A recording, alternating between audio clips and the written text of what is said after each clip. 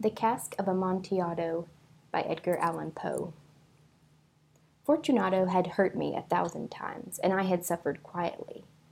But then I learned that he had laughed at my proud name, Montresor, the name of an old and honored family. I promised myself that I would make him pay for this, that I would have revenge. You must not suppose, however, that I spoke of this to anyone.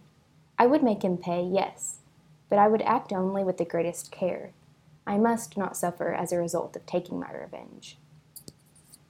A wrong is not made right in that manner, and also the wrong would not be made right unless Fortunato knew that he was paying and knew who was forcing him to pay.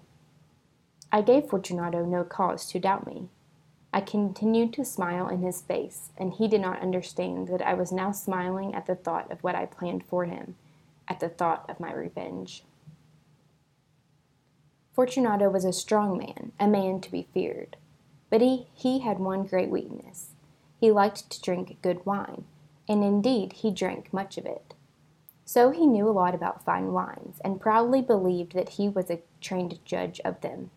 I, too, knew old wines well, and I bought the best I could find. And wine, I thought, wine would give me my revenge. It was almost dark, one evening in the spring, when I met Fortunato in the street, alone. He spoke to me more warmly than was usual, for already he had drunk more wine than was good for him. I acted pleased to see him, and I shook his hand, as if he had been my closest friend. "Fortunato, how are you?" "Montresor, good evening, my friend." "My dear Fortunato, I am indeed glad that I have met you. I was just thinking of you, for I have been tasting my new wine. I have bought a full cask of a fine wine which they tell me is Amontillado. But Amontillado? Quite impossible." "I know, it does not seem possible. As I could not find you, I was just going to talk to Lucrezi. If anyone understands wine, it is Lucrezi. He will tell me—" "Lucrezi? He does not know one wine from another." "But they say he knows as much about wines as you know." "Ho! Come, let us go." "Go where?" "To your vaults, to taste the wine." "No, my friend, no. I can see that you are not well, and the vaults are cold and wet." "I do not care. Let us go. I am well enough. The cold is nothing. Amontillado! Someone is playing games with you. And Lucrezi, Lucrezi knows nothing about wines, nothing at all." As he spoke, Fortunato took my arm, and I allowed him to hurry me to my great stone palace, where my family, the Montresors, had lived for centuries. There was no one at home. I had told the servants that they must not leave the palace, as I would not return until the following morning, and they must care for the place. This, I knew, was enough to make it certain that they would all leave as soon as my back was turned. I took down from their places on the wall 2 brightly burning lights. I gave one of these to Fortunato, and led him to a wide doorway. There we could see the stone steps going down into the darkness. Asking him to be careful as he followed, I went down before him, down under the ground, deep under the old walls of my palace. We came finally to the bottom of the steps and stood there a moment together. The earth which formed the floor was cold and hard. We were entering the last resting place of the dead of the Montresor family. Here too we kept our finest wines, here in the cool, dark, still air under the ground.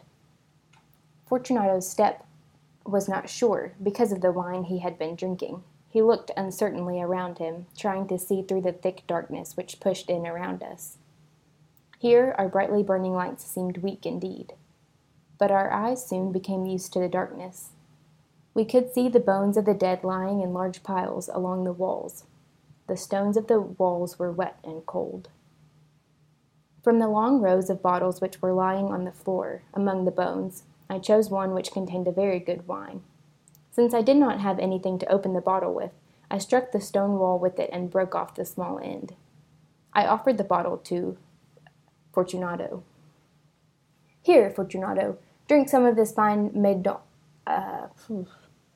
don't know how to pronounce that. It will help to keep us warm. Drink." Thank you, my friend. I drink to the dead who lie sleeping around us. And I, Fortunato, I drink to your long life. Ah, a very fine wine indeed. But the Amontillado? It is further on. Come.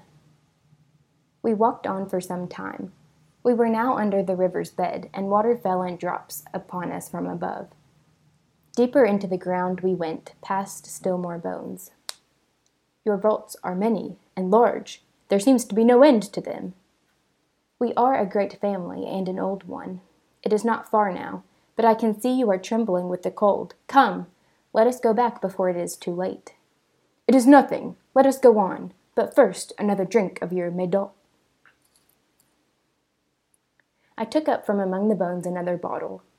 It was another wine of a fine quality, a de Grau.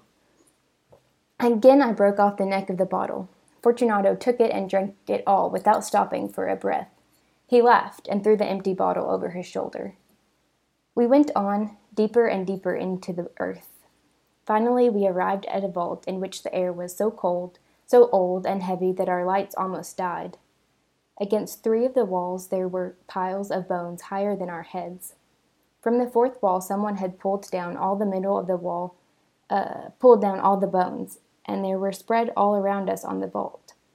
In the middle of the wall was an opening into another vault, if I can call it that, a little room about 3 feet wide, 6 or 7 feet high, and perhaps 4 feet deep.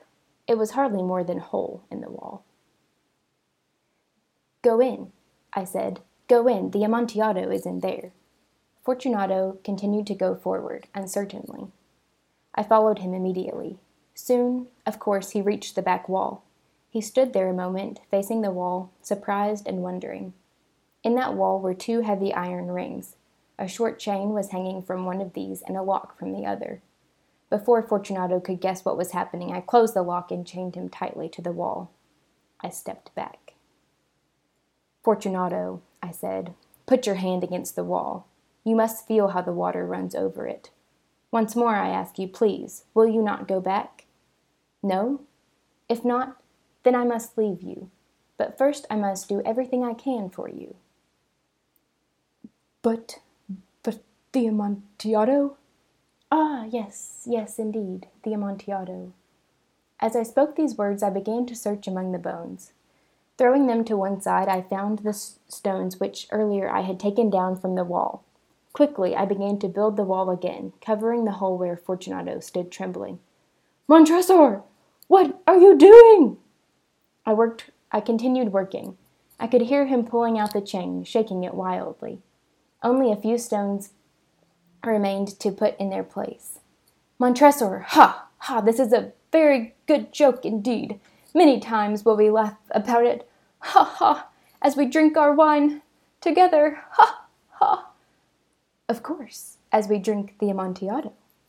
But is it not too late? Should we not go back? They will be expecting us. Let us go. Yes, let us go. As I said this, I lifted the last stone from the ground. Montresor, for the love of God! Yes, for the love of God. I heard no answer. Fortunato, I cried. Fortunato! I heard only a soft, low sound, a half-cry of fear. My heart grew sick. It must have been the cold. I hurried to force the last stone into its position, and I put the old bones again in a pile against the wall. For half a century now, no human hand has touched them. May he rest in peace. The end.